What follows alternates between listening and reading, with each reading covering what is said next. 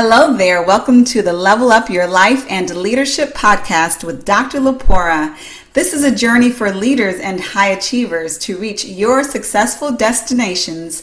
Before we get into today's podcast, I would like to share with you that this podcast is brought to you by Next Gen People, your source for stellar executive and leadership coaching, leadership and team development, as well as talent management and change management services. You will find Next Gen People at nextgenpeople.com. Without further ado, let's get into today's podcast. Hello everyone, this is Dr. Lepora here, and I want to talk to you today about keeping it moving.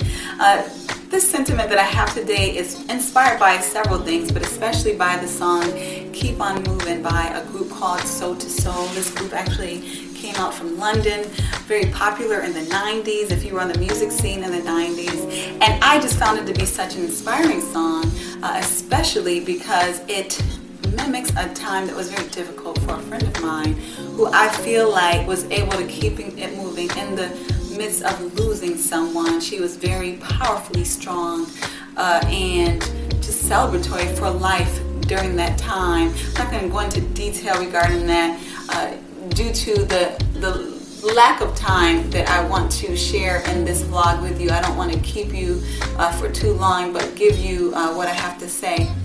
But essentially, the whole point is, even if you are mourning something, whether it be a person, a relationship, or an action that you have done and you feel guilt about, whether it be a place that you're moving from, in the midst of your mourning, you can celebrate. And your celebration will help you to move closer to where God has for you to go, to receive what God has in store for you. So in the midst of mourning, you can celebrate. They can happen simultaneously.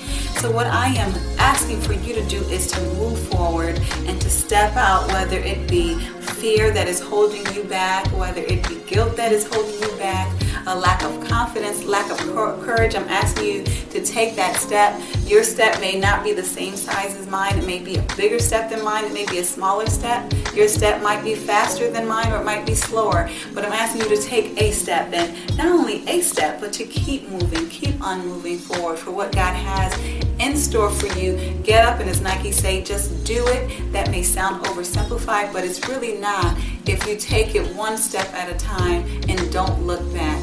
So I just pray God's speed for you. I pray God's joy for you. He is definitely sending his joy to you. He's actually commanded you to be joyful. He said that this is the day that he's made. Rejoice and be glad in it. So he's basically telling us to have joy. Not only wanting it, he's telling us to have it. So I pray God's joy for you, and that you achieve and accomplish all that he has for your life. Have a blessed one.